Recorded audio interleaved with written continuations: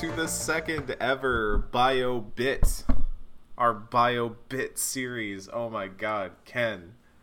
It's the day we waited for. This is actually the one that I thought would be our first BioBit, by the way. This is the thing I thought would be our first one. And then some mess came out. Yeah. Number two's the charm. This is Normandy FM, a formerly Mass Effect retrospective podcast that has moved on to other games, but as always, we like to come back and circle around to talk about things that happen in the BioWare, Mass Effect, Dragon Age, etc. universe. And good lord, things have happened today, Kenneth Shepard. Mm-hmm. We have a trailer for the Legendary Edition. We have previews for the Mass Effect Legendary Edition, a full all-in-one package remaster of the Mass Effect Shepard trilogy. Wowza. I guess let's just start at ground level and work up from there. So, this trailer, for me, when I watched it, you know, I was coming into this day, both of us knew ahead of time that there was going to be some info coming out today about this, and I was coming into today like, okay, you know, what details am I looking for? What expectations should I set? Yada yada yada. And then the second this trailer started, I was 100% all in. I'm a goddamn Mark Kent. Did you pay $150 for a collector's edition without the game in it? Because that is true. That is being a true Mark there. Well, for me, that's more like I don't have shelf space for it. I don't like clutter.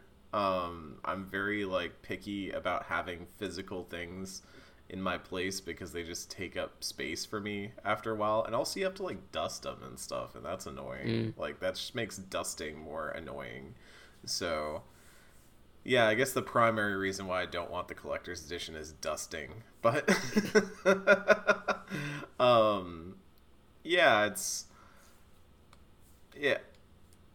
I am excited to play these games again. I think there are very interesting things being done here. I don't know if I'm 100% on board with some of the changes being made, and there's still some things that do bum me out about this Legendary Edition, but I'd say on the whole, I'm still very excited to play these games again, and also just to have this. But Ken, where are you kind of at right now? Oh, I'm stoked. Like, it's weird because we did just play all of those games and exhaustively dissect them, like, just a little bit over a year ago at this point. Like we said earlier, we kind of knew this was coming, and like I was like, even having I'd already seen the remaster and like knew what it was gonna look like. I was still excited just to like have it be a thing that was like in the public consciousness that we could talk about and like see and like get like real tangible proof that the thing exists and that we're gonna play it fairly soon. Like it's not as soon as we hoped because there had been rumors that it was gonna come out in March, but it's coming out in May instead, which is farther away than I would have liked. But part of me like wishes like maybe they had gone the extra step because I still think like, despite the fact like, that they are doing like some fairly significant things to Mass Effect 1 to make it at least somewhat more modern, but like I still think the game is relative to where most games are right now not great, and I fear what it will like, how much of a deterrence it might be for people that have never played these games, that have no nostalgia for the first game, that are coming in like brand new, trying to get into the series that they've heard about, mostly through word of mouth. It's like, you know, by like reputation, if they'll get into it and play the first game that fucking sucks, and just be like, I don't want to play the rest of it. But they are doing like some things to kind of alleviate some of the issues. They've been talking about how they are trying to kind of make the whole experience a little bit more universal as much as they can, whether that be in possible changes to the UI, which are shown on some of the comparison videos they made that make Mass Effect 1's UI look more akin to Mass Effect 2 and 3's, and then they're also like different like cover prompts and like a unified control scheme that, I mean, you've been playing Mass Effect 1 fairly recently for your stream, and like even things as simple as like dedicated melee button is like the number one thing that stuck out to me was oh my god, thank god, no more of that weird you have to walk into close range and hit fire on your gun to melee, which I'm assuming doesn't mean we're going to be getting like the Mass Effect 3 blade or anything like that, but it does potentially mean like it just makes it a little bit easier to do that stuff in Mass Effect 1. Right, because I even remember like when we were doing our retrospective, like there was a point where like on Pharos where you could melee some enemies to not kill them, and that would be like a Paragon Renegade thing. But because it was so easy, like because it was mapped the same button to shoot, I shot people trying to melee them instead. You know, just like little weird things that were like very odd design choices even back then that they're kind of getting a second chance and like a second look at, which are nice. And apparently they're going to be changes to the Mako, which is a known crime that I wish like people didn't like hold like a weird nostalgia for, like how wonky that fucking thing controls, and should be like accepting that like, hey, maybe some of these things do in fact need to be changed. Maybe we should not be so beholden to. I'm saying that thing. Yes, it controls a little funny, but a little funny. Once you get used to it, it's really not that bad, and it's first of all, you only use it for like maybe 2 or 3 sections of the game. We shouldn't have to get used to bad things. We should expect better for ourselves.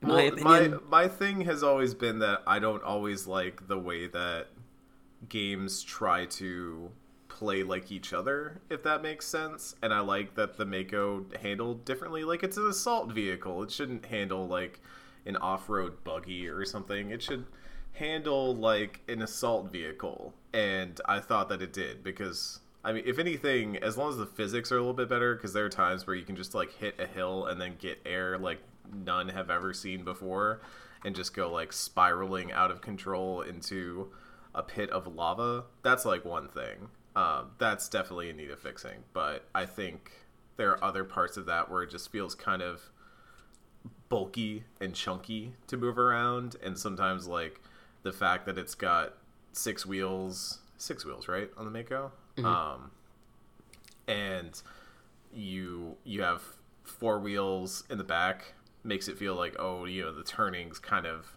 not what you expect, not like from a normal car, but yeah, that's because it's got more wheels. It's hauling more junk in the trunk. It's a big boy. You know, the Mako's a large boy. You can't control it like a Forza car. So, anyways, I don't want it to feel like a Warthog. Is my takeaway. I want it to still feel like it's. I want it to stay on the ground, and I want it to not all be mapped to the stick, and I want it to. The stick is the weird part. Yes, you are correct about that. And this might also signify like a disconnect between mouse and keyboard and controller. Because yeah. I think when I played it on mouse and keyboard, it solved a lot of my problems with that, which will be interesting to see, because now on PC they have actual controller support for all 3 games. So that will be interesting to see how that changes things. Something that was interesting to me about the original trailer is that it did lean very heavily on Mass Effect 2 and 3. That was like something that I realized when I was watching, that like there is like a fairly substantial visual update to Mass Effect 1, but they were not really, you know, at least in that initial trailer, weren't taking a lot of time to like really spotlight it. Like there are a lot of like comparison shots and videos they've got online now that did, but like it was weird, like, because that's the game that everyone wants to see. That's the game that everyone wants to know how it's going to look in 2021. And so, like, it was a thing, like, it was just, like, very apparent to me at the time. Like, are they trying to, like, downplay it or, like, not have it be, like, the prominent thing that's up in front? Because, I mean, it's not... The remaster does look really good. Like, I'm not going to, like, downplay that, but it also, like, you know, if it got into... I guess if it does... It, like, the level of, like, animation quality and, like, the cinematography behind that game is not at the level of 2 and 3, even if it is... definitively better looking. So I wonder like how much of like between now and May that we're gonna see of that game in motion.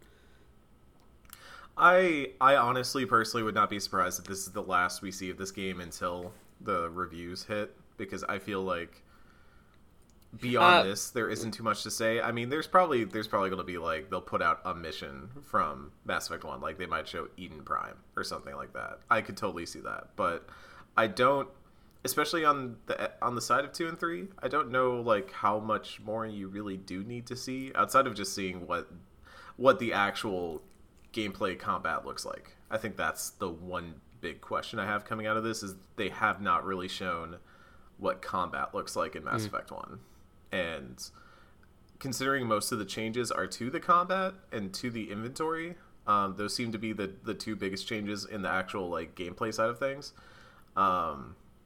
That's my biggest question mark, and we've got some things to go off of, and I guess here's maybe a good part to like lay out all the sources we have. So alongside the trailer reveal today, there were a bunch of previews that all went up.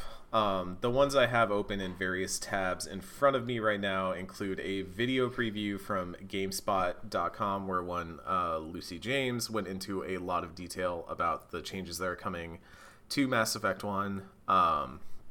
There was also Mashable and Eurogamer previews that mentioned specifically they're cutting down on the elevator times in Mass Effect 1. I think the number that was going around is 14 seconds for the elevator load time, which actually surprises me. That still seems pretty long, but that is better than what it used to be. I have a story open from GamesBeat over at VentureBeat.com from Jeff Grubb where they talk about BioWare using AI upscaling to remaster Mass Effect's original textures. That seems pretty interesting. And then a very long preview from friend of the show, Kat Bailey, who was over at IGN.com to write their preview of it. And I believe later today she's doing their Unlocked podcast to talk a little bit more about it. I recommend checking all those out. There's a lot of good info out there, a lot of good folks to read, people to get impressions from. And I almost just mentioned this freaking link that I left in our Slack channel, which is not important to anything Mass Effect related. Jesus Christ. Yeah. Well, I hope they remastered that too. I hope they didn't. So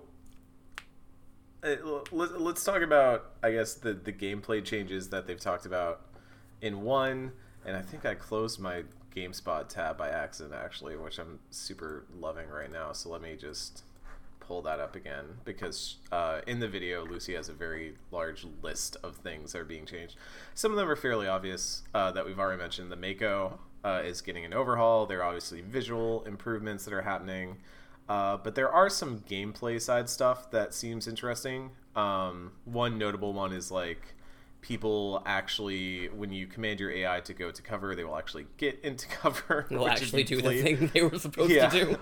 If you played Mass Effect 1 recently, oh, thank God for that. Auto aim is another interesting one, and she mentioned something about staying locked onto enemies as you strafe. I think I need to see that in motion to get a sense of what that's going to be like. But in general, aim seems to be the large thing that's changed about Mass Effect 1, because as folks at home may remember, those games still had the sort of RPG thing, almost Fallout thing, where if you shoot a gun but you don't have mastery with said gun, you might miss, even if you have like, I think the quote I saw somewhere was like, even if you have someone in your sniper scope dead to rights, completely center, you might still miss because your mastery isn't high enough. And just some bullshit. Yeah, I understand that there are people. I don't play Fallout, so. I understand that there are people who want that to stay the same for like RPG reasons and all that. Maybe games don't have to be bad. We don't have to want games to be bad. Well, I mean, I respect the idea of trying to simulate what it would be like if you had never shot a gun before and were trying to fire it at somebody who's running at you. You know what I'm saying? But I also don't think that fully fits Commander Shepard. Commander Shepard has fired a gun. Like lore-wise and stuff. Like this is a commander. This is like, you go into that game selecting what your war hero story is. Yeah. And so I think that's all well and fine. The auto aim is maybe the one that catches me a little bit off, because I'm afraid that might feel a little bit weird, but we'll see.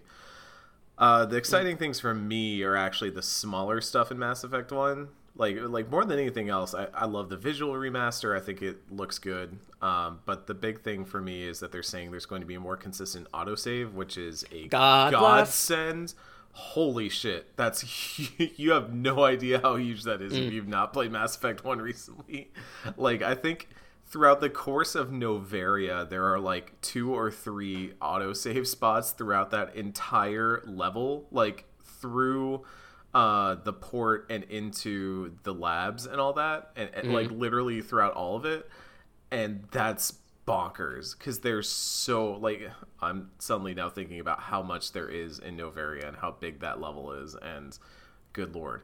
There are improved boss encounters. The one that I did see over at IGN, they mentioned Benezia by name. That's not the boss that I think is the worst in the game in terms of boss encounters, but I'll take it. Who would you rather they be fixing? I think the Saren one at the end is kind of wonky. The one where he's jumping around and stuff. I think that one still feels just goofy in a way. And he's like shooting missiles out of his mouth, which I still don't really get. But, if you think about that one. And then also I guess this isn't a boss, but there is one very specific moment early in the game where you are in Eden Prime and you're working your way up this tram to get to the front of the tram to take it to where Saren and Nihilus are. And actually, no, it's right after you find Nihilus. So you're taking the tram to the word I can't think of right now. The thing that blasts your mind with the visions of the Prothean stuff. Yeah, the beacon.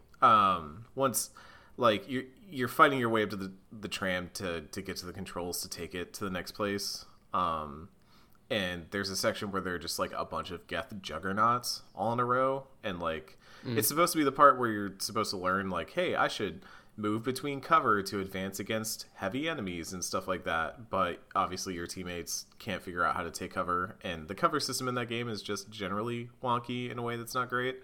And so I hope that just all those things will change that stuff, because that to me is a boss fight, that specific area.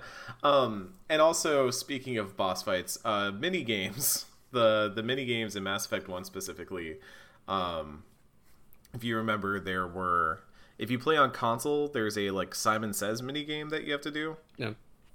On PC, it was this weird thing where you had an arrow that you had to move through various rings that had different rotating barriers in them to get to the center. They're saying that they're going to unify those minigames across platforms and also make less of them, but according to GameSpot, they have not yet announced which minigame it's going to be.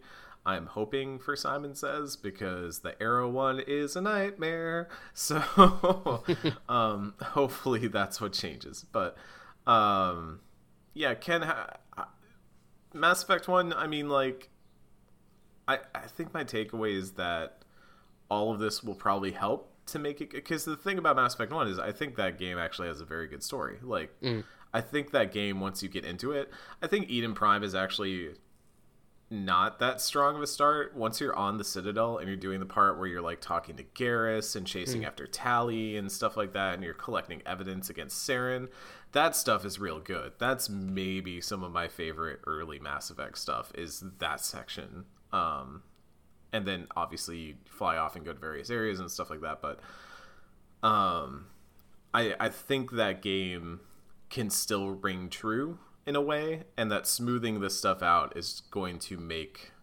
it easier to at least like grapple with that stuff, because it's also only like an 8 to 12 hour game. I mean, if you absolutely are mainlining it and don't touch anything else, maybe.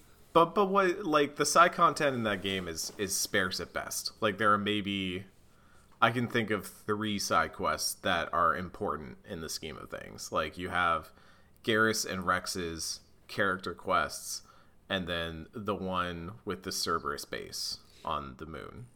I mean, sure, like, I get, but that almost is like still mainlining to me in that sense.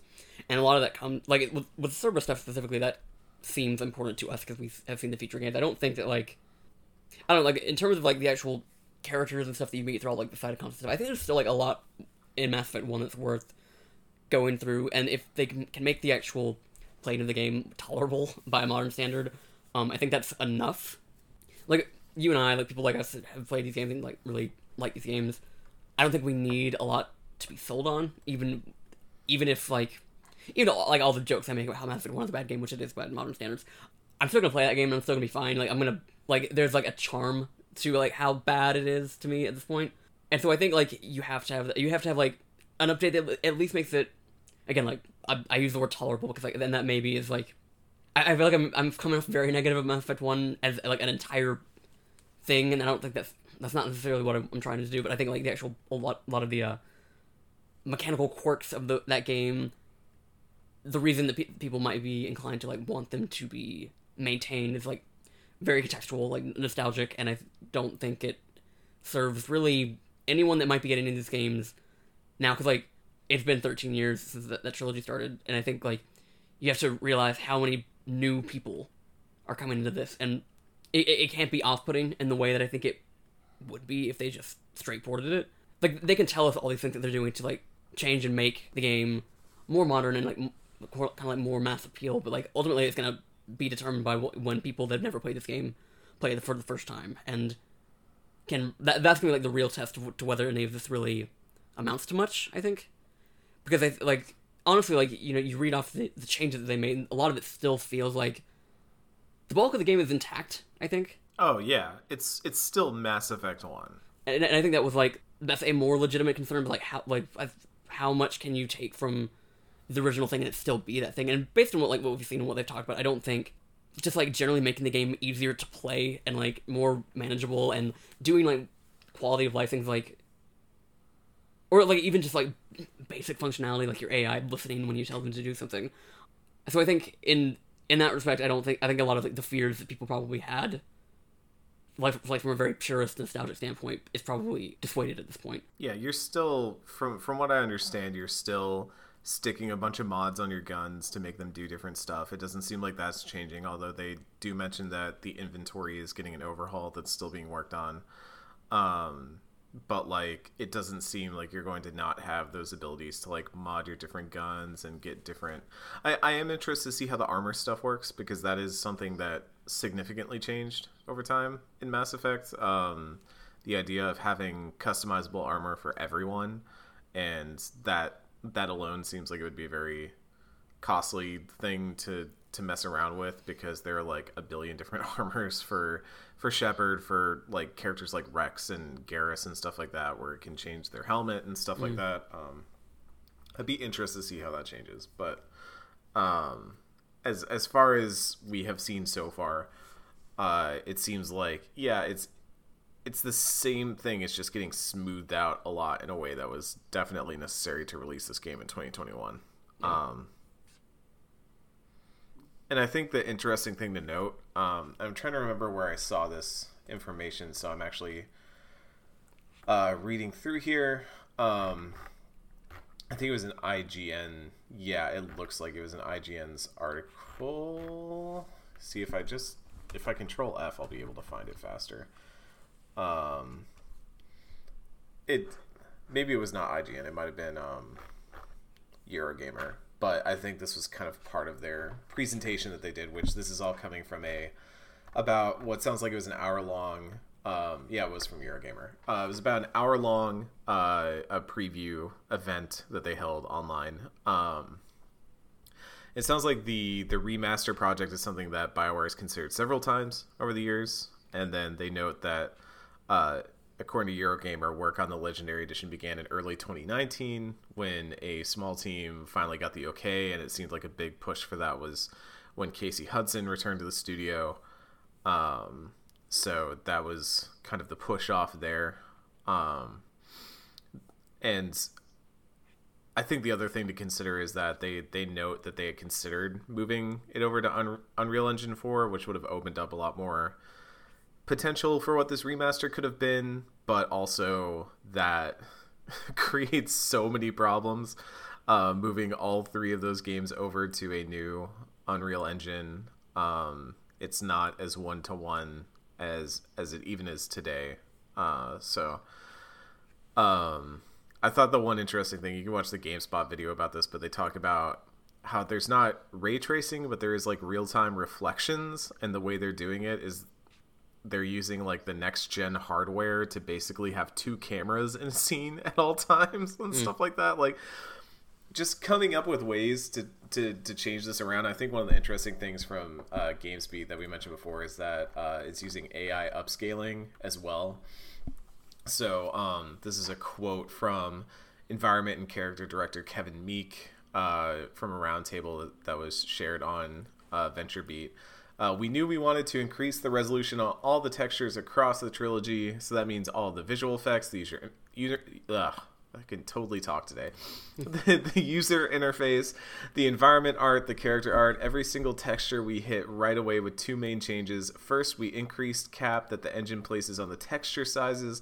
Secondly, we ran all the original uncompressed source art through an AI upres program along with some other custom batch tools. This has become pretty popular in remastering games, using AI to upscale stuff because it works. It works stinking well. Even on modern games, they use things like DLSS to really make games look good even when they theoretically could not before. And so that's exciting to me because I want to see what this thing looks like in motion. I think the other thing we got to talk about is that so all the DLC is here. The one thing that is missing is Pinnacle Station. It sounds like there's just something messed up with that source code. They are not able to really get that thing going in a way that would be good. Right, and that was even an issue like as far with back the PS3. Yeah. So that's been like a known issue that was gonna.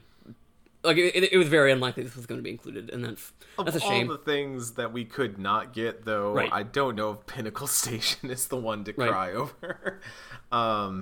Yeah. And I think that means that Bring Down the Sky will still be in there, which is, like, I'd say the one meaty part of that Mass Effect 1 DLC that's worth playing. The debut of the Batarians. Yeah. Yeah. God. Yeah. Would hate to lose that cultural weird mark. To think about. Look, and then we get to Mass Effect 2, and they were like, well, Batarians and Vorcha all the time, baby, let's do this.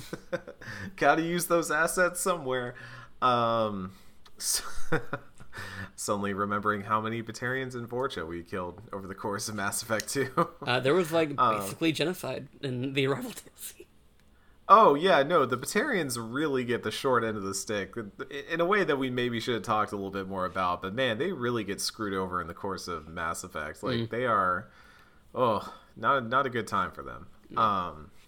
Anyways, and there's some other minor changes they talk about, kind of keeping characters consistent across the series. One I noticed was they're talking about, they made...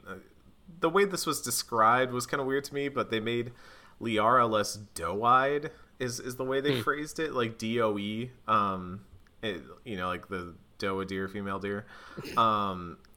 It's so I guess that's supposed to line up more with her Shadow Broker persona. Right. For me, that's kind of weird because I like that transformation between 1 and 2 a lot, but I also get it. Right, and generally, like, that meant, like, putting characters like face models from Mass Effect 3 on Mass Effect 1 models, so like,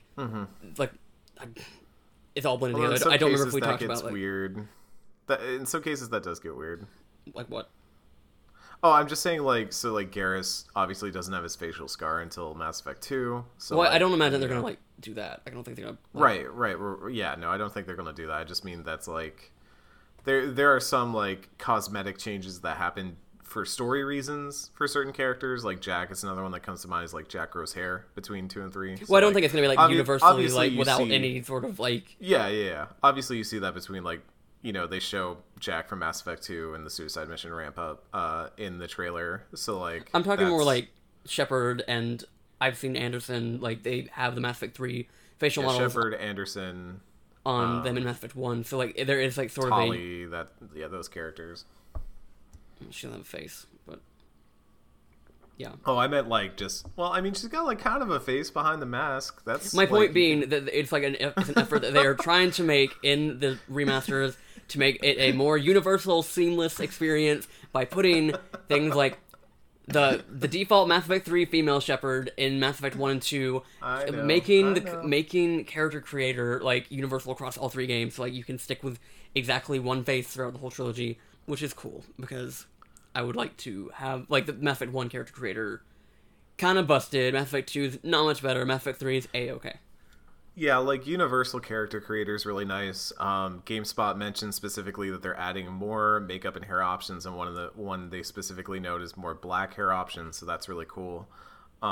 Just having like more options and then having them better reflected across the series, because like I think another thing that people can probably empathize with is in Mass Effect 1 my character looked totally normal, but as I ported them through 2 and 3, by the end of 3 my character just looked kind of wonky and was starting to look a little Monster Factory-ish. So I think just having that stuff unified makes a lot more sense. And also, like, I can't stress this enough, like having a single game that you buy with it's not one contiguous experience. They do note that it is like you finish Mass Effect 1, you go back to a hub of some sorts and then launch Mass Effect 2, but having just a way that keeps it all centralized, so you're not having to sit there and think like, okay, well now I mean, maybe this is more a PC thing for me, but like, okay, now I've installed Mass Effect 2 and I hope it reads the save file on my computer correctly, and I hope it makes contact with the server right, or I hope this, the carryover happened correctly and all that, and all the choices are correct. And they included the Genesis comics as well, so if you want to like jump into Mass Effect 3 without playing 1 and 2 and just make the choices that you want to make, that is still an option. I'm surprised. Well, finish your thought, but I just thought of something. No, that was the end of my thought. I was surprised that they didn't include any sort of integration with the Mass Effect archives, which is the equivalent of the Dragon Age Keep, which they launched without a game to really go with it. But this would have seemed like an opportunity to make use of that. So maybe, I mean, they do mention in one article that I don't have pulled up right now. I want to say Eurogamer, but I might be wrong on that. They do mention that they asked BioWare about bringing over saves from old versions of the game, and they said that is something that they're exploring. I can't imagine that no commitment to whether that would actually work, but maybe like with the PC that would be a thing, but like, or I guess, and also Xbox considering backwards compatibility, but I was thinking more like some sort of Keep style program that they could create, because you have to think that's something they got to think about too. With, I mean, the other weird kind of elephant in the room is that there is a new Mass Effect on the way that is obviously at least somehow connected to these games, right? And they note this in the Eurogamer story. Dragon Age 4 is probably not coming out until 2022, and Mass Effect is even further out than that, which is just making me feel old at this point. But we'll be coming up on the 20-year anniversary of the first game by the time they go. Yeah, the passage of time, Ken. It's rolling forward. But so like that is something you have to imagine, like they would at least have to have some sort of thing in mind, if they're going to have any sort of carryover from information, from Mass Effect 1, 2, 3, or Mass Effect Legendary Edition, or Mass Effect Andromeda into this new Mass Effect, then they're going to have to think about ways to carry that stuff over, because they're now dealing with multiple console generations. I guess that's probably the point where the Mass Effect archives like start to come into play. Yeah. So some sort of thing like Keep archives, that sort of thing, would be something obvious. But again, we don't know if they're going to do that yet with Legendary Edition, or if they ever will with Legendary Edition. So I expect most people buying this are not buying it thinking that they're going to boot up their old save. I think most people are thinking like, I'm going to do another run, or I'm going to do first run for a lot of people. So that'll be interesting. But the thing I was building up to was that no story content additions. So if you're really expecting any of the cut content or the stuff that's been slightly restored through mods or anything like that to find its way into this, don't don't expect that. The quote from GameSpot, I believe, was that they looked at what it would take to restore cut content, and they said it amounted to, like, because of how cut it was and that it was not in the games to begin with and implemented in the games to begin with, it would amount to essentially remaking that stuff.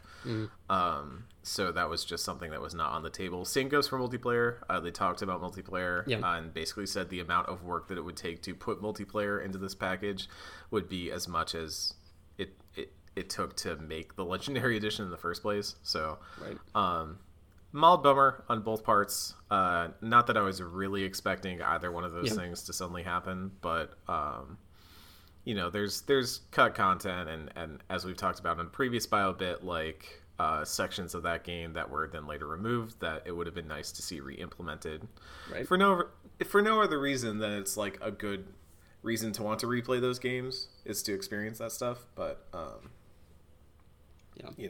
is what it is. Have to settle for Kissing Kate in Mass Effect 3 again.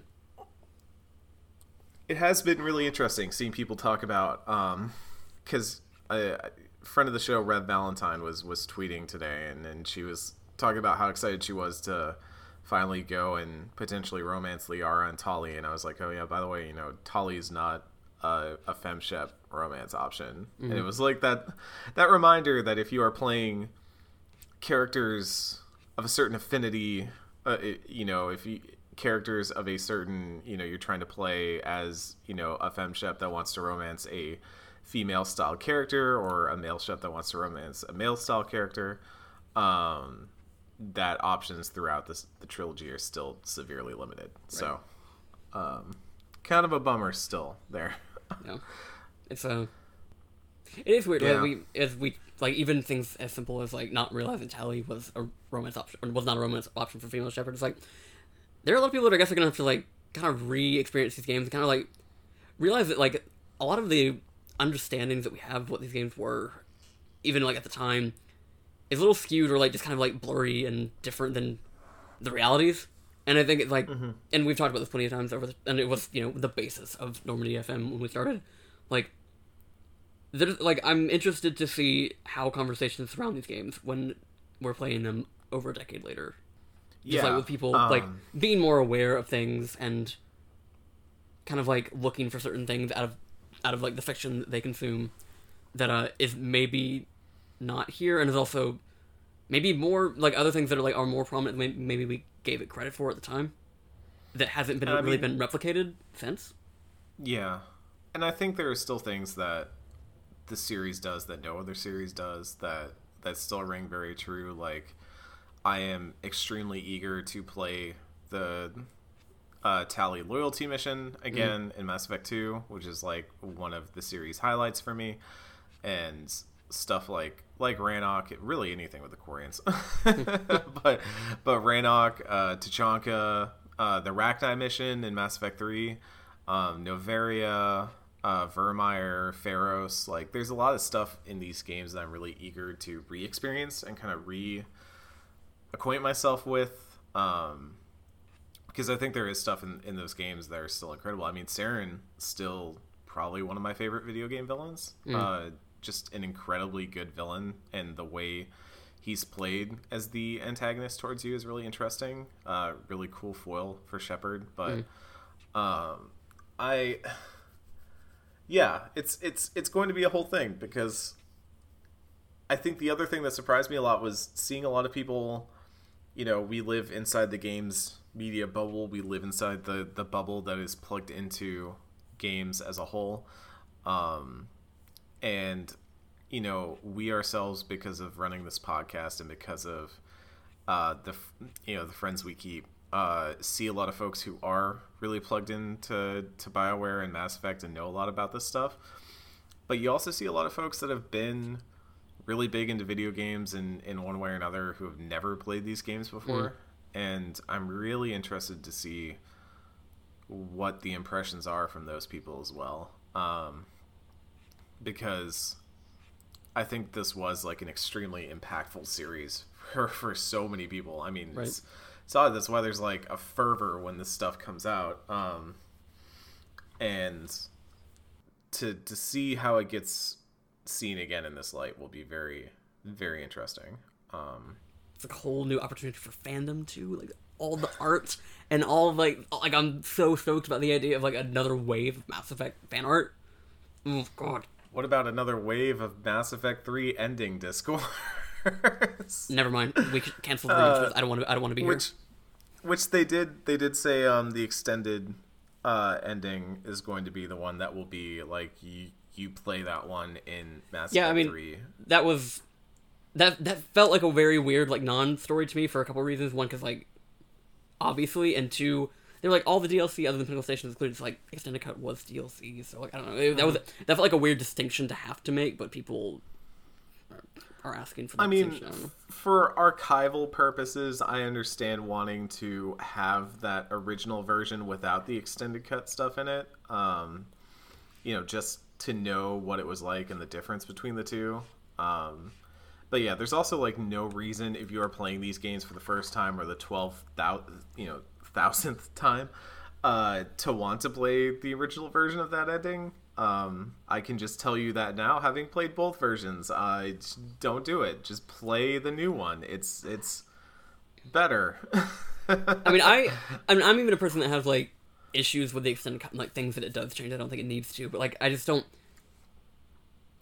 I don't know. Like I don't feel like the discourse is worth it being. I don't know. Like, watch it on YouTube if you want to see it that bad.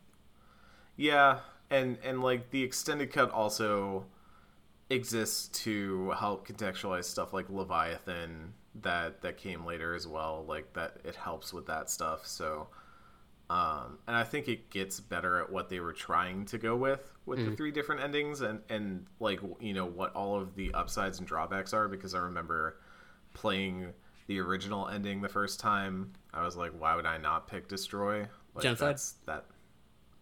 Yeah, like why would I not pick the red ending? That's the one that makes sense. It's like the blue ending's a trap. Genocide. Genocide. Okay. Like the blue ending's a trap and Synthesis has all kinds of actual problems, but red ending, I was like, yeah, sure, like yeah, we're gonna lose some people, but we're gonna get the job done. And I feel like Extended Cut definitely did a better job of contextualizing, as Ken is mentioning, the downsides of what that is. So, yeah, like I don't know how much else there is to really talk about here. It's more Mass Effect. We're playing Mass Effect again. I'm stoked to do that. I'm stoked to have it on like a system that is like forward compatible and will be for the foreseeable future. And because like I've had my 360, not my original, like I think it was the third 360 my family went through, for going on 12 years now, and I'm ready to put that thing to rest because I had to play it again for Jade Empire, and I'm just like, that thing is like barely holding it together.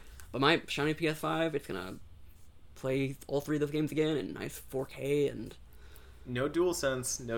I don't give a fuck. That How will you feel the scales of Thane without DualSense? Well, they didn't let me touch those in the first place, so. Yeah, so May 14th, PS4, Xbox One, PC. Talk of a Switch, like, so, like, this was forward a thing. Compatibility. Yeah. There was, like, talk of, like, they don't have plans for Switch, but, like, they would like it to happen one day. I think the problem is that the Switch ain't powerful enough. That's my I would be surprised off the cuff take. I would be surprised if the Switch couldn't run like the original games, but like with all the updates that the Legend Edition has, I can't imagine that. So, like if they were to just port like the original games onto Switch, I think that would probably be more reasonable. But yeah. I think that is the actual problem, and then they also like if they put out just the original games as they were on Switch, that would then create a situation where people would be like, I can't believe the other consoles get the remaster, but we get the old games. These look like shit. Like, and that's you'd get that, and you would. So, I think the holdup there would either be trying to find some sort of way, like they did with Control, to do a cloud version, or but I don't think EA is necessarily like wild about cloud stuff just yet. So I think the more obvious solution is just once a more powerful version of the Switch comes out, then that would be the one to target. Those conversations can happen again. Then. Yeah, and I would love to be able to play it on the go, but I think there's also like parts of that game that would not hold up well on a handheld on a Switch. So I'm maybe like a little okay with not having that. Like, can you imagine looking at all the Mass Effect 1 menus on the Switch? Like, that's fair.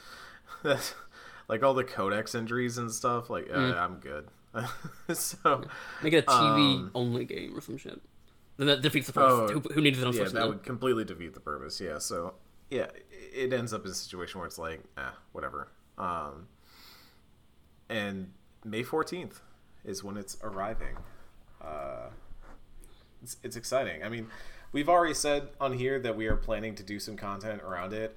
When that stuff arrives and in what manner and who it'll be with is kind of still up in the air as we plan this stuff out. We'll have more info on that closer to May, but we are planning on doing at least some sort of roundtable on all three games. Having folks on, new and old, to discuss the games at length. I think just having a sort of like big talk about we don't need to redo the entire first season of Normandy FM, but having a big talk, especially with folks who are passionate about these games, and specifically each one of them, so have some folks on who love Mass Effect 1 the most, so that way they can balance out Ken's negativity on it. and vice versa, people who aren't wild about Mass Effect 3 to balance out Ken's love for it. And then everybody loves Mass Effect 2, so we won't have a problem with that. But that's not true. I was going to say, you need somebody to balance out my negativity on that one, too. Yeah, we're looking into some stuff. But overall, yeah, I want to play these games again. I'm still like debating in my head what I want to do as my playthrough, because I always end up just playing the same damn Paragon Romance Liara that I always do. And I don't want to just do the same thing again, but Liara's great. I, meanwhile, will be doing the same thing I always do. Get to that Artemis Tau cluster, go down into the ruins, see her hanging out there, and I'm like, damn it, I gotta romance her again. I gotta do it. But I could also be male ship. I could romance Tali finally. I could finally do my own Tali romance playthrough. Or you could do fem ship, do Garrus romance. Keep it real spicy. Who knows? Well, I'm gonna go through. I mean, no matter what, we're fucking aliens out here. No matter what. Not that. He did not speak for both of us. I'm gonna save my boy on Vermeer. Then we're gonna blow up the Reapers, and then we're gonna fly off into the sunset and never be heard from again. Oh, Ken, I'm sorry. I'm sorry that you do not get to fuck the aliens like everyone else does. It's fine. I got to fuck a normal human being, so it's fine. Ugh.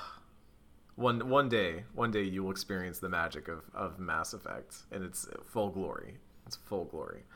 Unless they're bringing a new character in, and my dudes are spoken for, and they're fucking some humans, so it's fine. It's Caden, but blue now. Don't know why. Caden blew himself.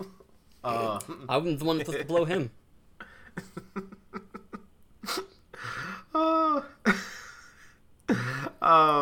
We need to go. Yeah, we need to cut this before this gets any weirder.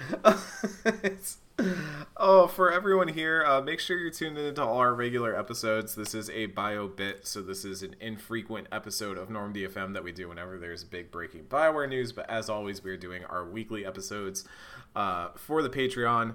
For Jade Empire, I believe tomorrow is when the next one goes up for all normal regular listeners. But if you want to be a Patreon listener, if you want to get that stuff early, like this week we had the episode up on like Saturday, so if you want to listen to that stuff early, you can go and back at patreon.com/normdfm. You can also just back at $1 to get into our backer Discord, where we will be hanging out. I'm about to head back in there to just kind of shoot the shit about this trailer and all the stuff that we're seeing so far.